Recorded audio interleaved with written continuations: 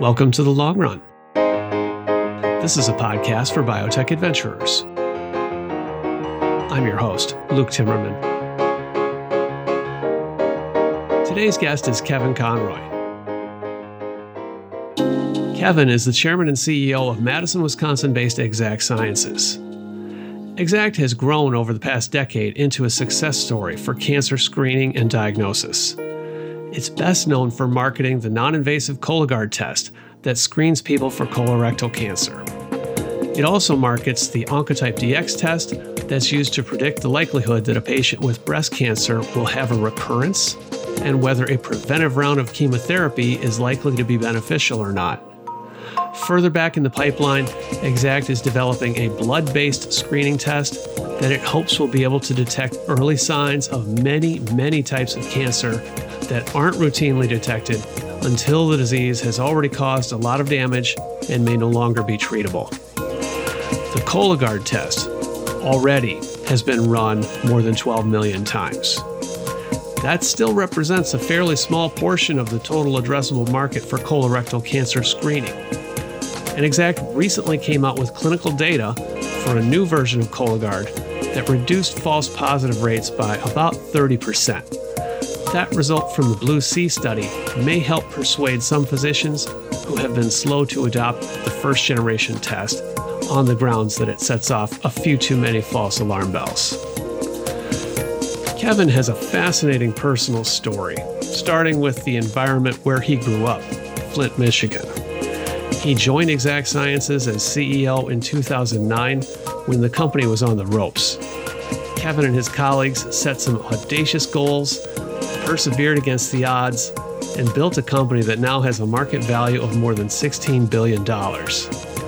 In this conversation, he shares this company's story, along with some of his insights into building a company in the upper Midwest, the importance of partnerships, and where cancer screening and diagnosis is heading. And now for a word from the sponsor of The Long Run, Scientist.com. Tired of spending hours searching for the exact research products and services you need? Scientist.com is here to help. Their award-winning digital platform makes it easy to find and purchase life science reagents, lab supplies, and custom research services from thousands of global laboratories. Scientist.com helps you outsource everything but the genius. Save time and money and focus on what really matters, your groundbreaking ideas. Learn more at scientist.com/longrun. And it's summertime, which means I'm in recruiting mode for my next big biotech team expedition. The Timmerman Traverse for Damon Runyon Cancer Research Foundation is scheduled for February 7 to 18, 2024. I'll be leading a team of biotech executives and investors on a hike to the summit of Mount Kilimanjaro. At 19,340 feet, it's the highest peak in Africa. Some amazing people are already confirmed on the team, and I will be filling up the roster with a diverse cast of characters. If you are up for this trip of a lifetime and willing to work hard to be part of a team raising $1 million to support brilliant young cancer researchers all over the U.S., then send me a note, luke@timmermanreport.com. Now please join me and Kevin Conroy on The Long Run. Kevin Conroy, welcome to The Long Run. Hey, Luke, it's really great to be with you and to have this conversation. Yes, I've been looking forward to it for a while. So, Kevin, first off, I have to start. A little known fact about you. People think you're a Badger because you're based in Madison and very Wisconsin proud like me, but you're actually a Spartan. Is that right? That's exactly right. I grew up in Flint, Michigan, and had the good sense to marry a Wisconsin girl, Sheila Brennan, now Sheila Conroy. And we've been here for the last 21 years. It's a great state to live in. Yeah. Well, I'll forgive you the part about being a Spartan because we both dislike Michigan, right? As a Spartan, there is a firm, we won't call it hatred, we'll say dislike for Michigan. The truth, though, Luke, is I graduated from University of Michigan's law school. I met my wife there, and it's a very special institution, even though I cannot stand their football or basketball teams. It's just part of the DNA, as you know. You're walking a fine line there, Kevin. I appreciate that. Okay, so can I ask you just a little bit about your background? You said you grew up in Flint. What was that like? Well, when I grew up in Flint, it was a bustling automotive town. There were 500,000 people in the county, and 80,000 of them worked for General Motors. My grandfather worked in the Buick paint pit for 40 years. Really, truly an amazing city. At one time, it had the highest per capita income of any city its size in the country because everybody was employed and everybody had a good income coming from the auto industry. That resulted in one of the best public school systems in the country, believe it or not. And they persistently scored in the top 10 percentile in the Iowa Basics, 3rd and 6th grade math and reading. And probably without growing up in Flint, I wouldn't have excelled academically, and I wouldn't have, maybe I didn't really excel academically, do better than average. And growing up in Flint, where there was a huge amount of equality in terms, nobody really cared what you did, what your parents did, what kind of car you drove, any of that. It was more about what you could do. It was very competitive athletically. So, you had an unlimited number of sports to play. And, there's a certain amount of grit that came from just growing up in Flint. I'm deeply appreciative of my hometown. This probably surprises a lot of people when they hear this, because when we say Flint today, people think of other things, like what happened after the decline of the automotive industry and then the water crisis. It's an inspirational story of Flint. It's also a tragic story. I keep on my desk at work the story of Billy Durant, and of course, very few people know the story of Billy Durant, but he was the founder of General Motors. And before that, he had built the largest carriage company in the world. And you'd be happy to know he sold his first carriage in Wisconsin after buying a patent that covered a carriage that had this kind of spring system to make it really comfortable to ride. And an amazing guy. He built Buick, Chevrolet, Frigidaire. Became the first, essentially not the inventor of the refrigerator, but the person who brought it to the masses. And the list goes on, of course, of all the businesses. And so that's kind of, he built Flint and he made it what it became. And then the tragedy of the loss of all of those jobs accelerated by NAFTA and other larger forces. So it's always been an inspirational story for me, but also a watch out that you can never take your eye off the ball in terms of quality and competitiveness. Really interesting. So you said you had good schools. Did you get hooked on science early on? Yeah, I did. There was a program that I went to once a week in for kids who were interested in math and science. You'd go to an elementary school near downtown Flint, right next to what was called the Flint Cultural Center. And they had a science museum and an art institute and a library and a planetarium. And you could write program. Now, this would have been in the 70s. You could write, basic Fortran programs and have them run by a mainframe that was owned by the Flint Public Schools. I mean, there are so many opportunities. The planetarium was amazing. And, I think that piqued my interest in science. The Science Museum had this model of a translucent model of a human being called Tammy. And, it showed, I still remember this. I wonder if there's a connection, the intestines. You're like, oh my God, look at how big that intestinal tract is.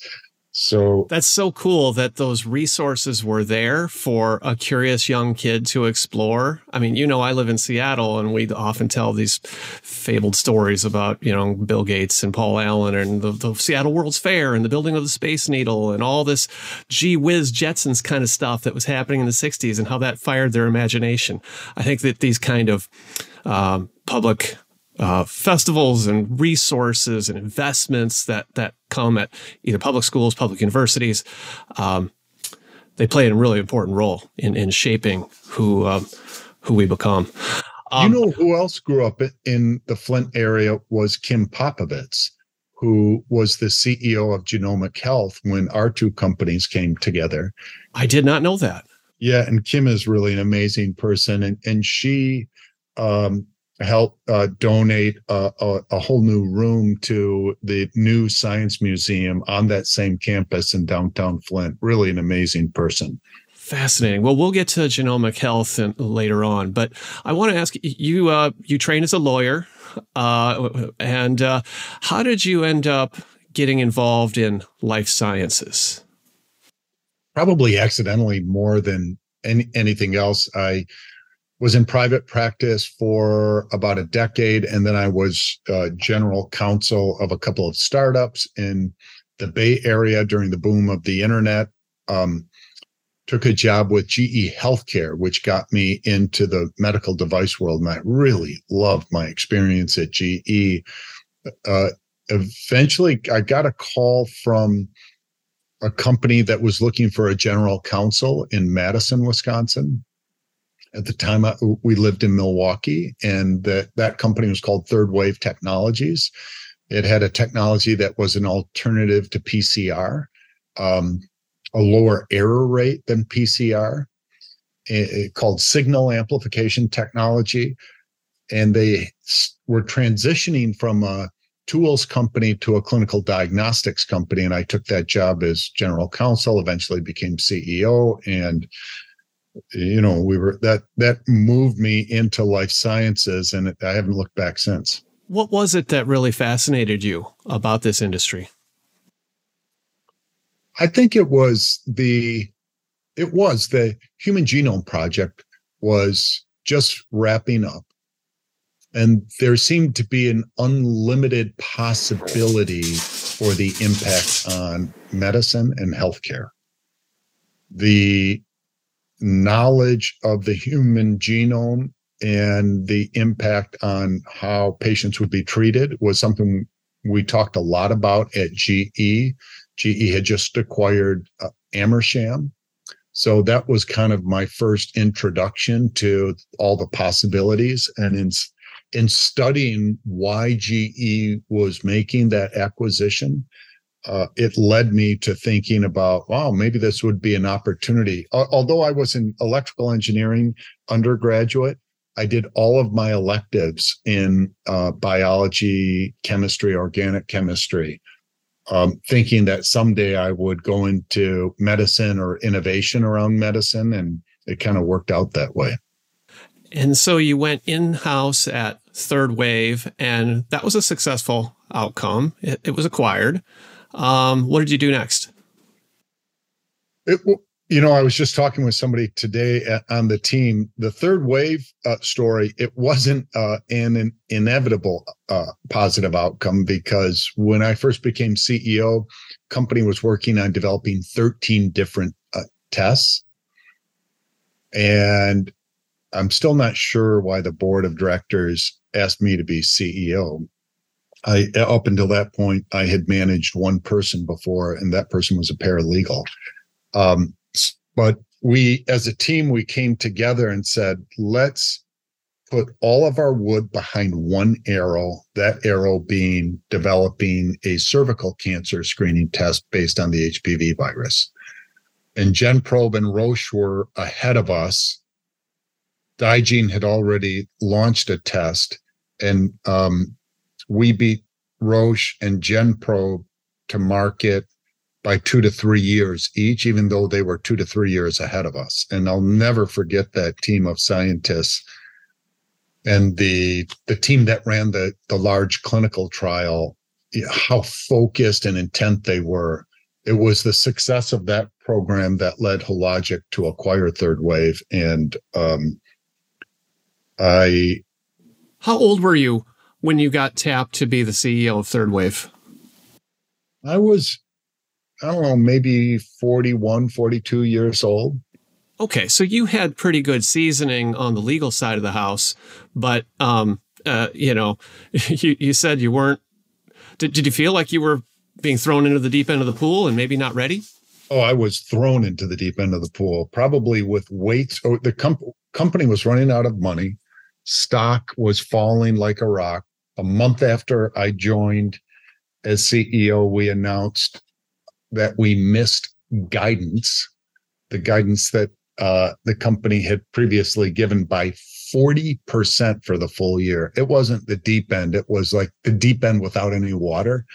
And there were rocks at the bottom of the pool. I mean, it was a difficult situation. And that situation is what probably informed the way that I think about leadership more than any other experience. Well, you said there were 13 different products. Was that one of your thoughts early on that, hey, maybe we're spread too thin and we need to focus on just one or two things and hit it out of the park? I had this wonderful mentor and board member named Jim Connolly, who he always said, Kevin, if you have more than three priorities, you really have none.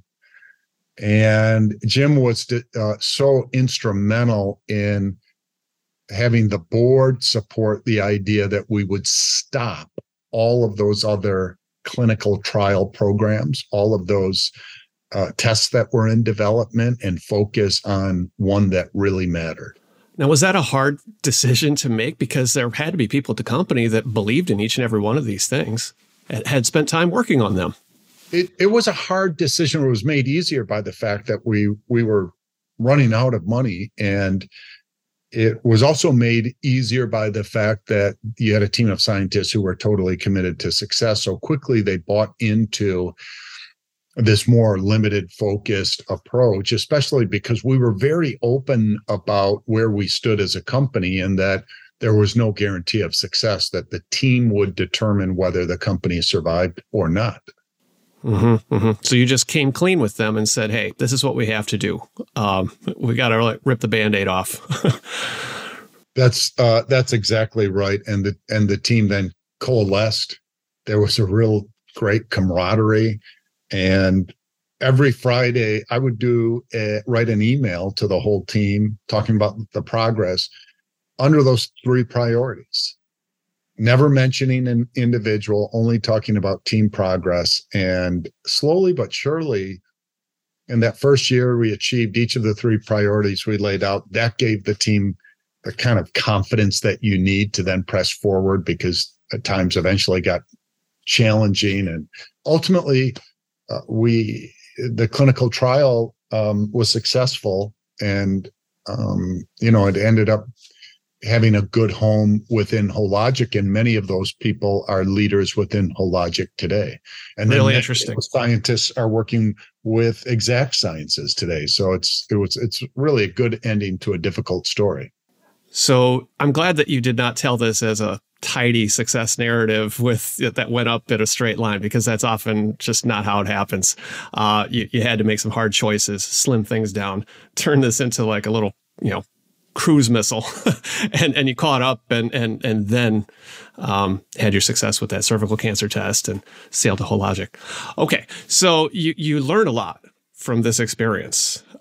You went through the trenches with a lot of these people, and then I know some things may have happened in the interim, but I want to get to Exact Sciences. Can you describe the situation that you encountered with this little company that nobody had ever heard of at that time?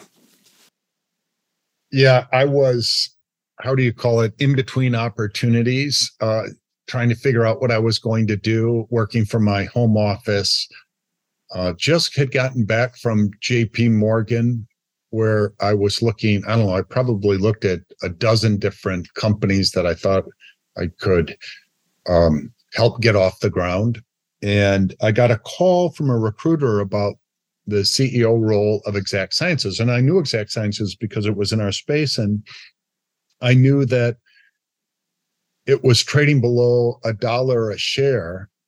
And they had laid off virtually everybody at the company because the pivotal clinical trial had failed.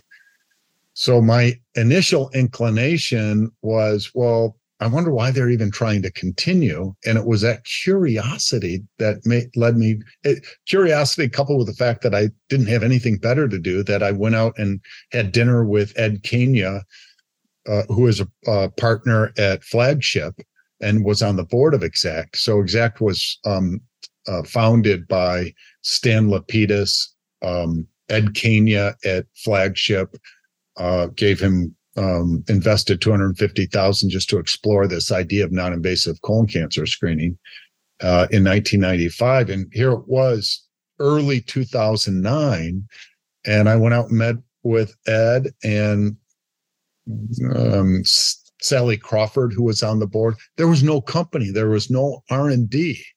And I got back from that meeting and said, Ed, Sally, it was, I really enjoyed dinner, but I can't take this. It doesn't appear that this is scientifically possible. But what gave you confidence? What did they say? Well, Ed is really amazing guy. That he's a force of nature, and he did not want to give up on this. He also kept, as a board member, he stayed apprised of all the research that was going on in the field. And he said, Kevin, before you say no, would you go meet with Dr. David Ahlquist at the Mayo Clinic, who's been doing research in this field alongside, but not with, Exact Sciences for over a decade? And I said, sure. So I drove to the Mayo Clinic with Manish Arora, who I had worked with at Third Wave. P2 was between opportunities. And we met with Dave Ahlquist, and Dave showed us data that indicated that with DNA methylation markers, you could detect over 90% of colon cancers from a stool sample. That data, and just Dave he passed away tragically from ALS 3 years ago, 2.5 years ago. And he was a force of nature. He started that conversation as a gastroenterologist who had treated hundreds, if not thousands, of patients with colon cancer. So he was at the Mayo Clinic. He said you can detect 90% of colon cancers based on the methylation signatures you find in stool. And why was that important in his mind and yours? So he defined the problem as, number one, 50,000 people a year in the US die from colon cancer. It's the number 2 cancer killer. He also said, look, it's totally preventable if you find it at the precancer stage and remove that precancer. He said that's where the big impact comes from.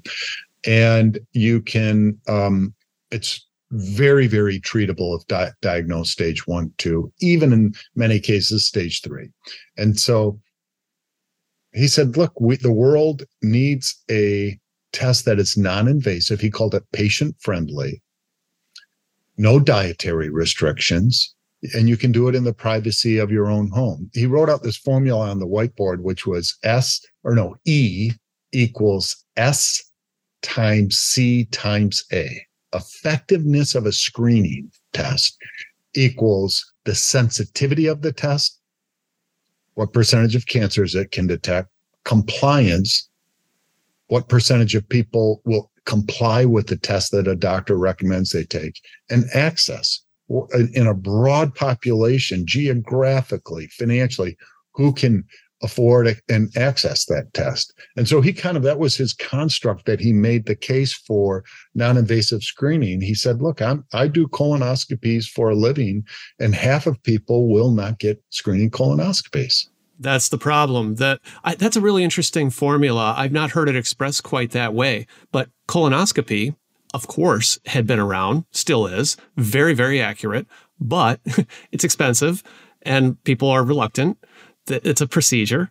And just not that many people are going to get it. So often when people are diagnosed with colon cancer, it's pretty late, pretty far gone. Hard to treat. That's exactly right. And Dave shared the stories of his patients who were diagnosed with colon cancer, who appear to be perfectly healthy. And he explained, look, these patients weren't symptomatic until it was simply too late. Now, unfortunately, at that same time, 3 people that I grew up with, 3 friends from Flint, were diagnosed with colon cancer. And then not too long after that, my cousin's wife, Jackie Maxud, was diagnosed with colon cancer, all in their 40s, all stage 3 or stage 4. Only one of those people who meant a lot to me is still alive today. Wow. And so when Dave was telling me this story, it was the first time in my adult life that friends of mine were diagnosed with cancer, and they all happened to be diagnosed with colon cancer. So it was very personal, and it caused me to have a greater degree of curiosity about the problem, the potential solution. And then the parallel to developing a cervical cancer screening test, was remarkable, because immediately we started brainstorming about the science, the deep science behind being able to detect cancer from a stool sample. Yeah, because cervical cancer, I mean, pap smears have been around for a long time as well, but they don't have that 90% sensitivity. That and the point that you just made there, like, really resonated. So cervical cancer in the 1950s, up until the 1950s and 60s, was the number 1 cancer killer of women. And hardly anybody remembers that. It's the one cancer that has been nearly eradicated with the screening test, a test that is only maybe 50% sensitive for the precancers, which is what the real target of cervical cancer is, these lesions that lead to cancer, and they can be simply ablated. So how in the world can a test that misses 50% of the problems be so effective? Well, these lesions can take 10 plus years to turn into stage 1 cancer, and the pap smear done annually over time detected most of those cancers. So if you keep doing this cheap and easy and accessible test on a regular basis, you'll catch it. In all likelihood, you'll catch it in time. You got this. So you looked at what Dave was presenting to you with an optimistic view that, gosh, if you've got 90% sensitivity with a relatively low cost, easily accessible test, and you could do this regularly, annually, gosh, that might catch a lot of these colon cancers early when they're highly treatable.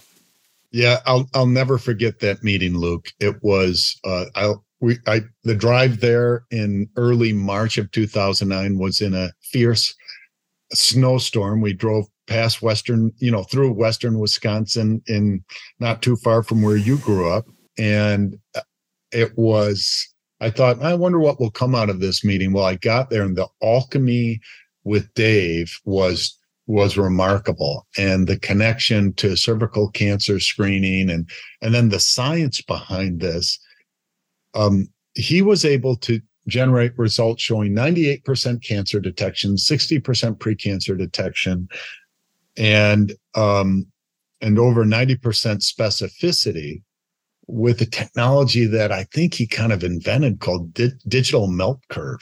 But wait a minute, Kevin. You said earlier that Exact Sciences had previously run a pivotal clinical trial and it failed. Was Dave presenting you a new generation of technology that Exact Sciences had and was worth a shot? Totally. And it just shows that innovation isn't a straight line. So the early version of the Exact Sciences test back in the late 90s, early 2000s, was looking for DNA mutations mainly. And, DNA breaks down in stool. So there was a preservation problem, and then they didn't know all of the mutations involved. So even if perfect in tissue, they were only looking at 80% of all cancers. And DNA methylation is just a better marker class. And Dave had discovered and found in the literature some markers that had broader coverage at the tissue level. But it took 100 microtiter plates to run a test for one patient. So it was brute force. It was brilliant. Dave raised $10 million to fund that effort to get to the data that convinced Manish Arora and me, and later Graham Lidgard, to join the company and to try to tackle this problem. Tired of spending hours searching for the exact research products and services you need? Scientist.com is here to help. Their award-winning digital platform makes it easy to find and purchase life science reagents, lab supplies, and custom research services from thousands of global laboratories. Scientist.com helps you outsource everything but the genius. Save time and money and focus on what really matters, your groundbreaking ideas. Learn more at scientist.com/longrun. And it's summertime, which means I'm in recruiting mode for my next big biotech team expedition. The Timmerman Traverse for Damon Runyon Cancer Research Foundation is scheduled for February 7 to 18, 2024. I'll be leading a team of biotech executives and investors on a hike to the summit of Mount Kilimanjaro, which at 19,340 feet is the highest peak in Africa. Some amazing people are already confirmed on the team, and I will be filling up the roster with a diverse cast of characters. If you are up for this trip of a lifetime and willing to work hard to be part of a team raising $1 million to support brilliant young cancer researchers all over the country, then send me a note. Luke@timmermanreport.com.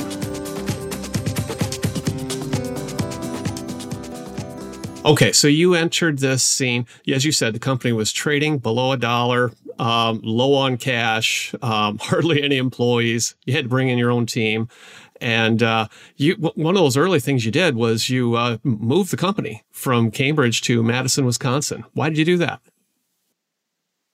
Well, we had been living in Madison at this point for 2-3 years and loved Madison. And we knew it would be a great place to raise children. And what I learned at Third Wave was that you get world-class scientists who will never give up the fight. If you in Wisconsin, so many young people who grew up on farms had interest in science. They go to University of Wisconsin-Madison. They end up with a PhD in biochemistry, one of the top 10 programs in the world. They want to do great things, and the work ethic and the kind of team spirit. When I think of all of those top scientists from Third Wave, 3 or 4 of them are vice presidents, or Jorge Garza is our chief science officer. So 4 of those leaders, and many of the scientists working on our team, we've worked together for 18, 19 years. Yeah, they weren't gonna job hop on you when things got hard. When they latched onto a really hard problem, they were going to work to see it through. Luke, I went and knocked on the door of Mark Buer, who at the time ran the University Research Park, and said, "Hey, Mark, we need some office space." And he handed me a set of keys, and he said, "You can take the office down on the first floor, room whatever." And I said, do I need to sign a lease? And he said, "Oh, yeah, you can do that, but it's $700 a month, and there's a 30-day out clause. So I'll drop a lease off tomorrow, but you can set up today. You're off to the races." We then got a wet lab space in that same building. And then eventually they had an empty building that a company had exited. We leased the whole building. They charged us 25% of the rent because we were only taking up 25% of the space. And as we grew up, the number of employees we had, they charged us, fractionally more each month. It was just an incredible relationship. And given our lack of cash, it was needed. And now we're the probably the biggest tenant, well, for certain, the biggest tenant in the research park.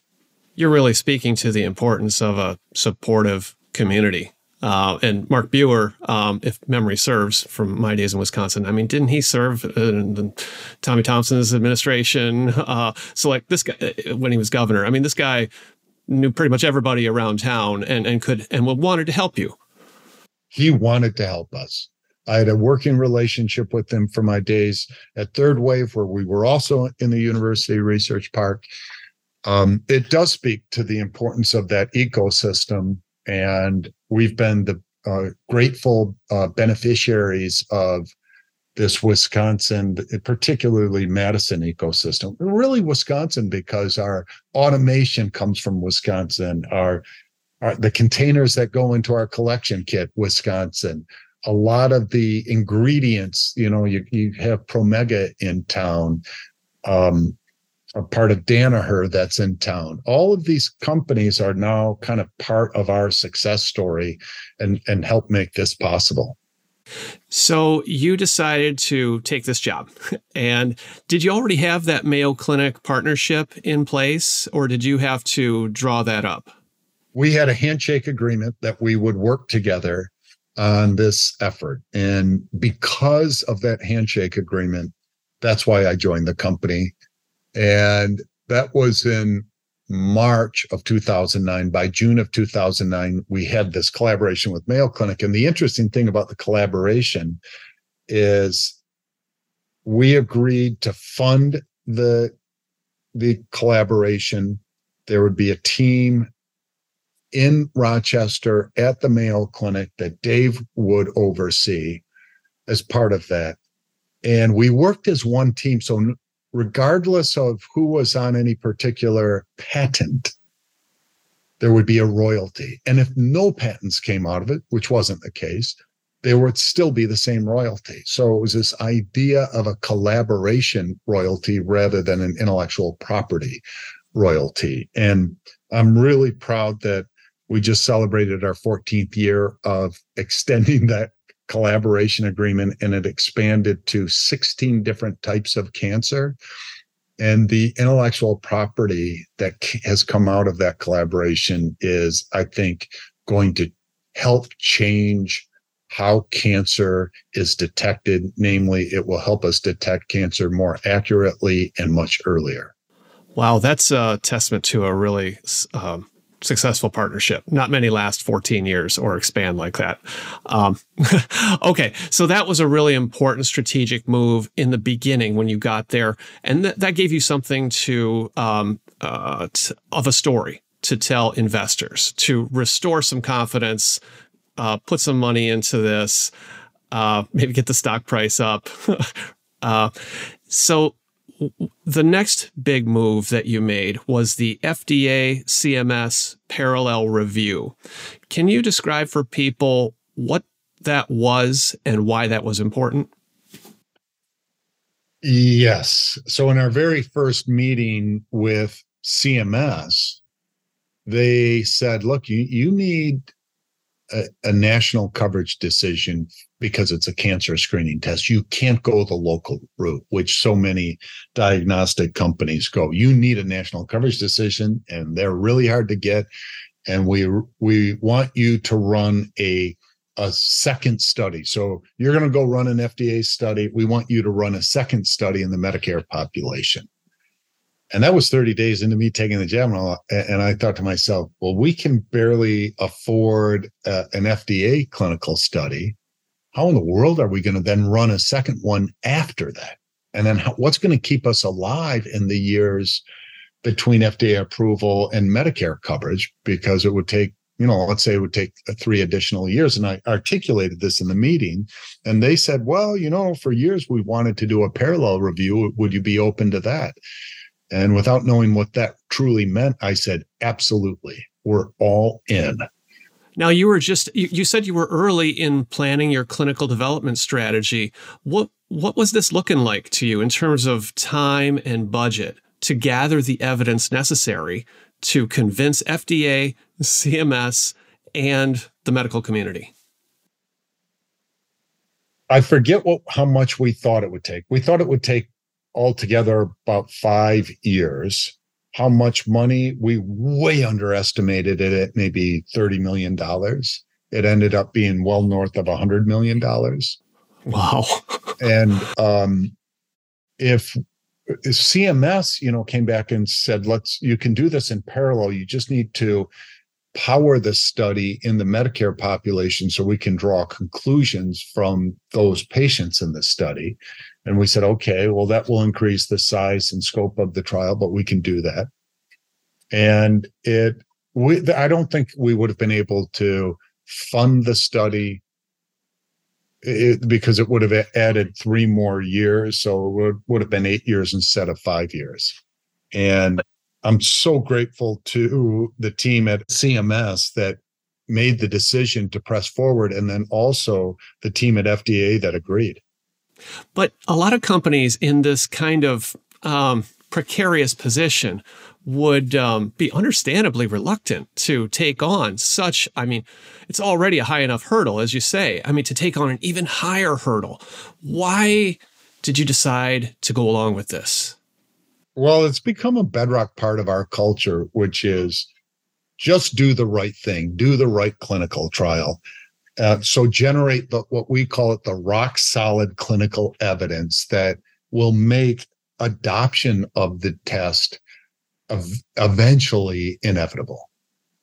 And we didn't cut any corners in our original conversations with the FDA. They actually wanted us to run a smaller study as an initial study. And the back and forth conversation was unique in that we were asking for a much larger, more complicated, more costly study. And FDA was nudging us to something more practical. Fortunately, we eventually coalesced around the big study, and it was the only study that made true sense to us. Compare the performance of Cologuard to colonoscopy as a reference standard. And that's where we ended up. But there, Luke, there was one step before that. Is we had Dave from the Mayo Clinic, a renowned physician, Manish, an amazing finance, operations, strategic thinker, great leader, and me. We didn't have a scientific team, and that's where we recruited Graham Lidgard, who probably has developed more FDA cleared and approved tests than any product developer scientist in history. Graham had been the head of GenProbe and developed their blood screening platform that won all types of awards and Presidential Medal of Honor, all of those, or a scientific award from the president. Graham lived in La Jolla, California, and was, probably close to 60 years old. And he moved to Madison, Wisconsin with his wife, Carol, at age 60 in October of 2009.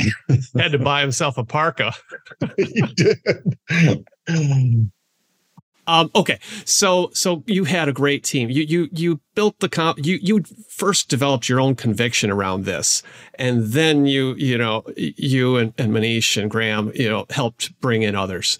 What was the big break with your clinical results by the time you got through phase 3? What did those results say? They said we detected 92% of cancers, 42% of precancers, 69% of the most advanced precancers, high-grade dysplasia, and we had a 13% false positive rate. Mm-hmm. So this was, we proved superiority to the only other non-invasive test called the FIT test.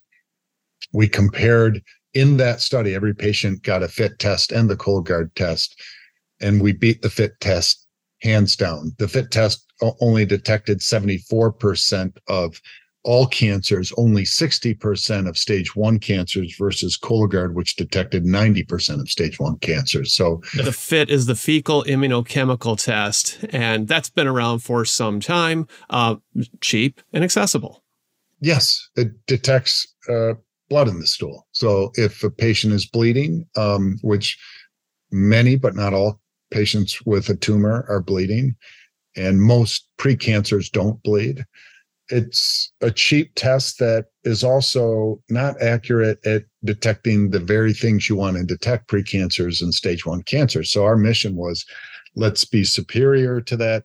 We were. We had a big panel meeting. We had unanimous 10-0 votes on all 3 questions. It was incredible. We were on a high, and then we launched Cologuard. And on the same day as FDA approval, we got Medicare coverage, which was the first device or diagnostic in history to get both on the same day. What year was this that you first got approval? That was 2014, August of 2014. So 5 years after you had joined the company, you did what you said. So you're ready with your first product on the market. You felt pretty good about your product profile, but of course there's always going to be skeptics or people that want more data. What did they say?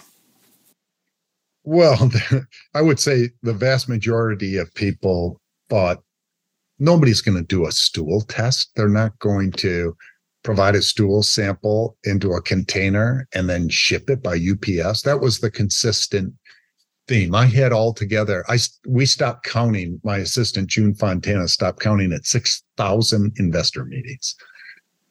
And the general view was a blood test is going to beat this. There was a company out there, Epigenomics, which had a blood test. We had panel meetings on back-to-back with Epigenomics. And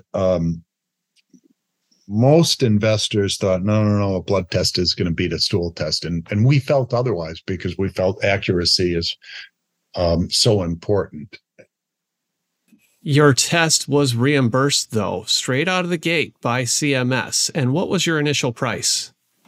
Our initial price is pretty much the price that it is today. Today it's at $508. I think the initial pricing was $490 something. And there's been one slight adjustment to that in 9 years. And CMS looked at that and I mean, did its own analysis and thought, based on the data, that's something we can pay for. They did. So they did a deep analysis in parallel with FDA. They actually attended the panel meeting, and the chief medical officer and that team really deeply analyzed the data, the modeling around how would Cologuard impact their population, and ultimately came to the conclusion that they should issue a national coverage decision. And so having that national coverage decision and then a few months later pricing allowed us to launch Cologuard, start to get paid for it in the Medicare population, and then also convince commercial insurers to cover Cologuard. Right, because a lot of these people are not the Medicare population, 50s, maybe even people in their 40s. Can you talk a little? So this is an important transition where you had to become a commercial company, and a lot of companies don't successfully navigate this area. What did you do those first couple years to get Cologuard off to a good start?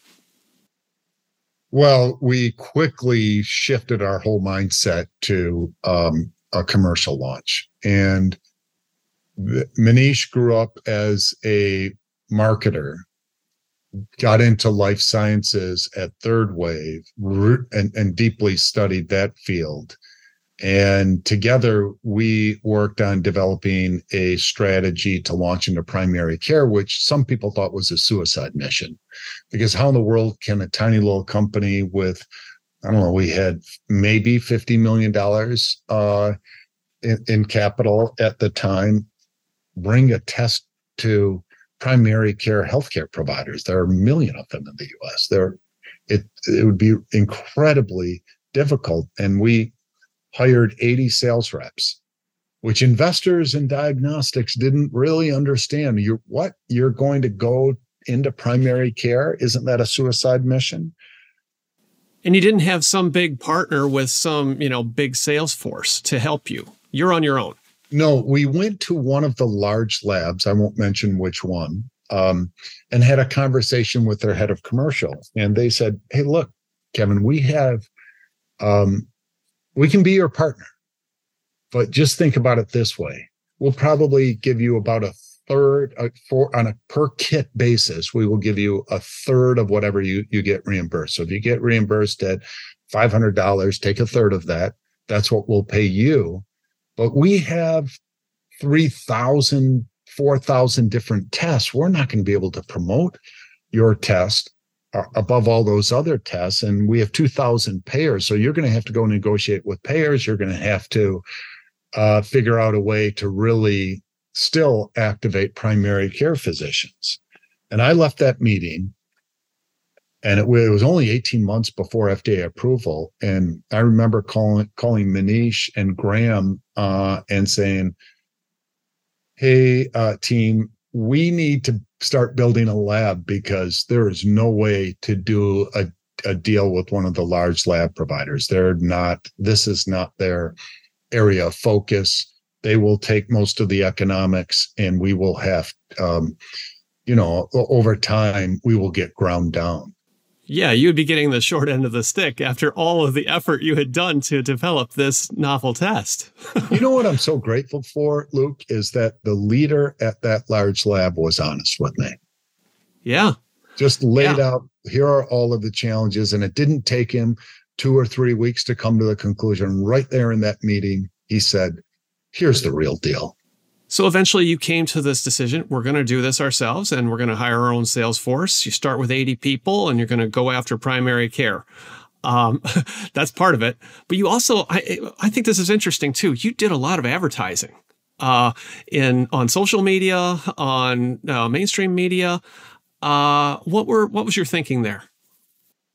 Well, we always knew that it would be the right thing to do because we saw Evan Jones, the CEO of Digene, made the decision to market the first HPV test on radio in 12 major markets around the US. And in those markets, screening with the HPV test doubled in a matter of months. So that would have been in 2005 or 2006. So we knew that there was a different way to do this. I remember checking in with Evan, getting his take. I think had dinner at JP Morgan, and he said, yeah, Kevin, it really does work. So we didn't think it made sense for us to do right out of the gates. And we, in September of 2015, I remember coming into Manish's office and saying, hey, I think it's time that we explore this. And by January, we had our first commercial shot and we were running it. We decided to put $25 million. No. We decided to test it in 5 markets with 5 control markets. And in 9 weeks, we were up 90%. We were up 10% over the 5 markets that were growing really quickly over the 5 control markets. And then we said, let's put 25 million onto cable television, only cable television, because the rates were about a third of what network TV was. Okay. Now, first, you had established your credibility with the medical community, getting your data published in the peer-reviewed journals like you're supposed to. The doctors who might prescribe this thing were aware, a lot of them, maybe not all of them, were aware of it. So you had that foundation of credibility. But with screening, you have to reach a very, very large population of the end user, the consumer, and get them to start asking their doctors. So that's what you were trying to do at that next level. Yes. And, going back to that 10,000 patient study we ran, it got published in the New England Journal of Medicine. Why? Because it was a tremendously well-designed, well-powered study. Yeah, there's no shortcut. No shortcut. That's exactly right. No shortcut. You did the hard work, and then you took it to Madison Avenue, so to speak, and Cologuard became a well-known brand. It is today. How many people have gotten a Cologuard test today? Today, about 12 million Cologuard tests. Now, many of them are repeat users. So over 10 million people have been screened. Wow. And so they're all doing this process. They're providing the stool sample, putting in a kit, sending it via UPS to Madison or to other places now as well. Madison, Wisconsin. We have 2 labs here in Madison. And to put it in perspective, it was in 2015, we performed 40,000 tests. In 2016, 100,000 tests. In 2016, 250,000 tests. Well, we'll do 250,000 tests in a couple of weeks now. So this thing really has grown probably beyond your wildest dreams when you took this job almost 15 years ago. But you still have a long way to go. How big do you think the addressable market is here? Well, the addressable market in the U.S. is 120 million Americans aged 45 to 85. It's an enormous population. 60 million Americans in that age group are not up to date with screening. Yeah. Okay. But the success of this product has allowed you to build up all that infrastructure, grow your employee base, really dial in your processes. But then, you've sought to grow other ways through acquisitions. And you mentioned the one earlier about Genomic Health. There's a couple important ones I want to ask you about. One here, Genomic Health, and its Oncotype DX test. What was your thinking around acquiring that company? And what did that do to transform Exact? Well, our broader vision was and remains being able to help patients along every step of that, what we would call the cancer continuum, from knowing what their risk is, their hereditary risk of cancer is, to screening tests, to tests that help guide therapy, to finally tests that detect recurrence. And so the whole idea is to detect cancer earlier when it's preventable. Our mission is to eradicate cancer through tests that help prevent it, detect it earlier, and guide treatment. And we had no access to the field of oncology because we were calling on primary care physicians. We just simply didn't know the oncologists around the country and the world. And that's where Genomic Health is awesome. Because they like Exact had developed a test that dramatically changed the standard of care. And they developed unbelievably rock solid evidence that made oncologists and surgeons change their view of how to treat a patient with early stage breast cancer. This test, for those not familiar, the Oncotype DX test could tell whether a patient had a newly diagnosed breast cancer patient had a high likelihood of a recurrence after having it surgically removed, and whether or not that patient was likely to benefit from a round of chemotherapy, and whether you could avoid it. So this is pretty valuable information for patients and physicians. Yes, a good friend of mine was diagnosed with breast cancer, early stage breast cancer last year. She got, her name is Gay. She got a Oncotype DX test. The score came in below 26, which meant the benefit of chemotherapy was less than 1%. Right. So in that case, the decision not to not undergo chemotherapy. And altogether, there have been 1 million women around the world who've been able, patients, because men are diagnosed with breast cancer too, have been able to avoid chemotherapy. Conversely, if the score is above 26, you know what the likelihood is of benefiting from chemotherapy. And some of these small stage 1 or 2 tumors, they look not that aggressive, but if you peer into the genetic activity within those tumors, they are going to become really bad actors. And so those patients benefit from chemotherapy. And that's the power of Oncotype DX. And it's the power of, the reason I was inspired to get in this field in the first place is the power of understanding the DNA behind disease. Now, this deal also, so it strengthens your scientific, your R&D base, or expands your capabilities. Also gives you a beachhead there in the San Francisco Bay Area. Lots of talent there and people working on cool things. The next thing you did was the big acquisition was Thrive Earlier Detection. And here you have a blood test. What did you see there? And what intrigued you, and how did that fit into Exact Sciences' mission? So what we saw with Thrive was they were working in parallel with this, at being able to detect most cancers with a simple blood test. And that was the second part of my conversation with Dave Ahlquist in 2009 at the Mayo Clinic was, look, we've got to go after all these cancers, because if you screen a population, a person, instead of individual organs, there's more cumulative disease out there if you're screening across the deadliest cancers, let's say the top 16 or 20 deadliest cancers. And we for a decade had been working on doing that with DNA methylation. Thrive was doing it in a very powerful way with DNA mutations. And we thought we could combine those two to get to a better outcome, a more sensitive and more specific test.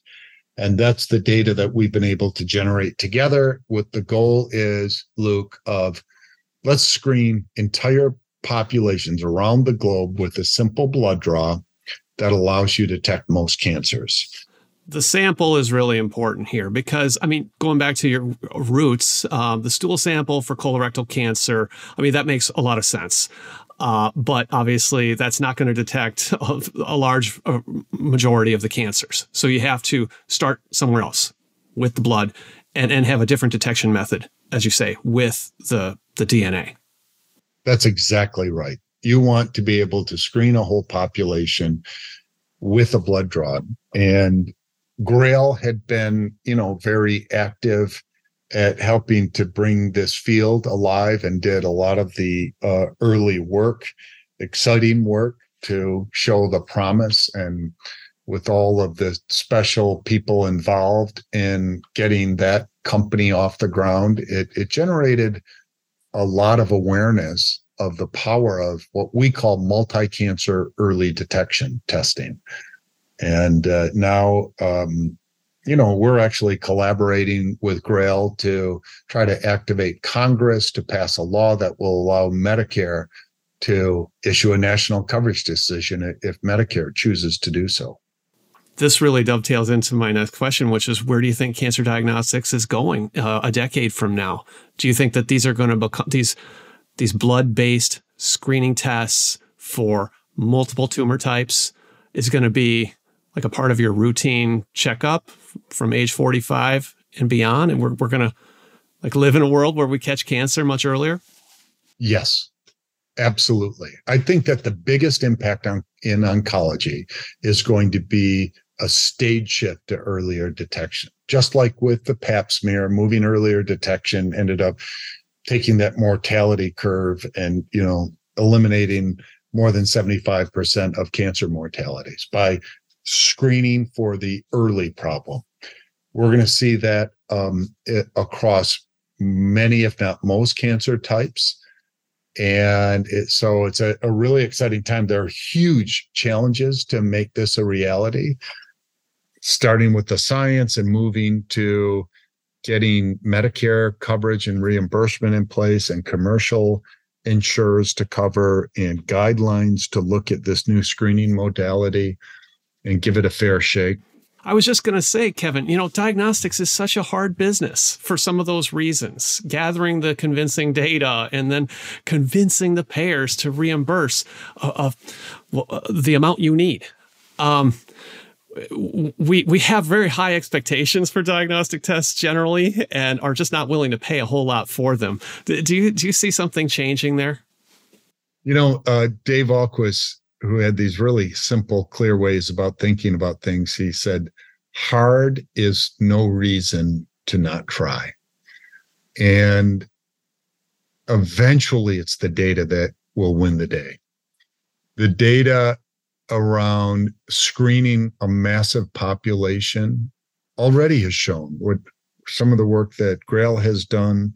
The Detect ACE study that Thrive ran showed that with the original version of the Thrive test, DNA mutations only and proteins were able to double the number of screen detected cancers in a population of 10,000 people in the Geisinger system. Double the number of screen detected. 2/3 of those cancers were early stage. Those early stage cancer patients are all still alive. And the 1% of patients that had a false positive, only 2 out of 100 of them have had cancer develop in the subsequent 3 years.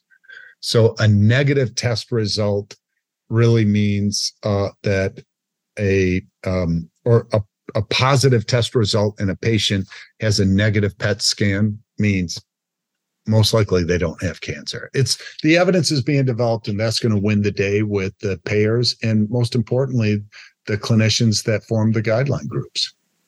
Yeah, the old saying, knowledge has power, and that this information, if it's gathered properly and thoroughly vetted, has tremendous value for guiding people's decisions. But it's hard. But you sound like you really relish it. Well, you're an optimistic guy, Kevin. Last thing I want to ask you: what keeps you going and helps you stay optimistic about what you do? I think when you see the impact that you have and people share their stories with you, that they were diagnosed with stage 1 colon cancer, they didn't have to undergo chemotherapy because of the innovation of Graham Lidgard, Dave Ahlquist, Manish, the team. When you hear from friends who have been diagnosed with early stage breast cancer. I had a dear friend diagnosed stage 1 breast cancer, and she had surgery this week.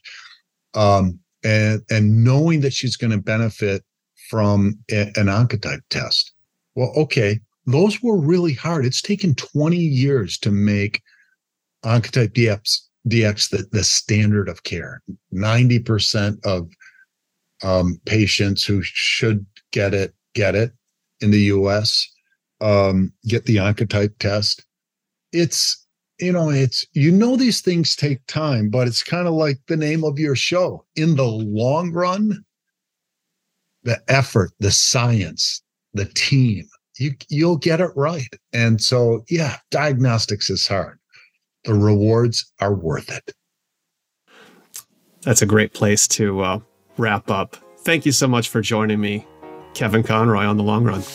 Luke, you're a good man, and thank you for all that you do in your fight against cancer.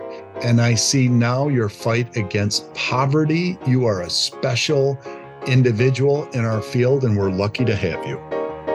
Well, thank you very much. Appreciate that. Thanks for listening to The Long Run, a production of Timmerman Report. Pedro Rosado of Headstepper Media was the sound editor. Music is from D.A. Wallach. See you next episode.